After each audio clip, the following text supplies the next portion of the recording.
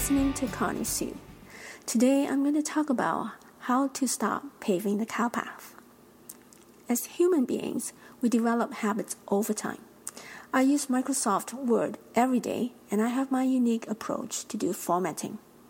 So changing that toolbar layout could be disastrous to me.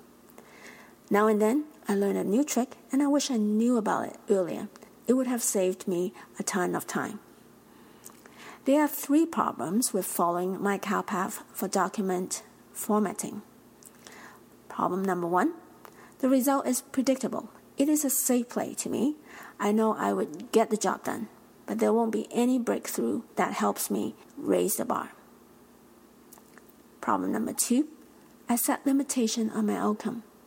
I don't bother exploring new approaches to speed up the task or learn new tricks to improve my formatting. I accept the status quo. Problem number 3, risk of overlooking potential problems. I consider past results are acceptable, so I tend to ignore problems and work around them instead of finding a solution for them. Paving the cow path happens everywhere, from the mundane to complex operating procedure. To overcome the problems with paving the cow path, there are 5 things you could do. Number 1, make a commitment to do a periodic review and seek improvement. That way, you make sure that the task doesn't get bumped. Number 2, assign a person to be accountable for the work. You need to have someone own it so that it will be done. Number 3, allocate resources and time to make any necessary change.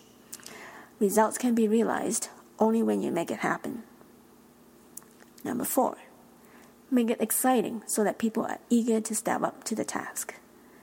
Nobody is interested in doing work that they don't see any benefit. You need to make that work appealing, create an incentive if necessary.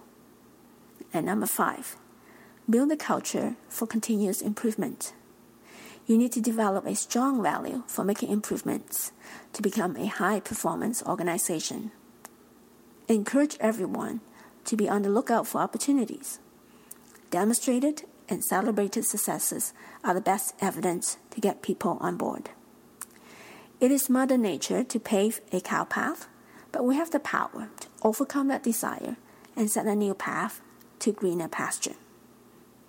What would you do to change the ingrained habits in your business? Thank you for listening.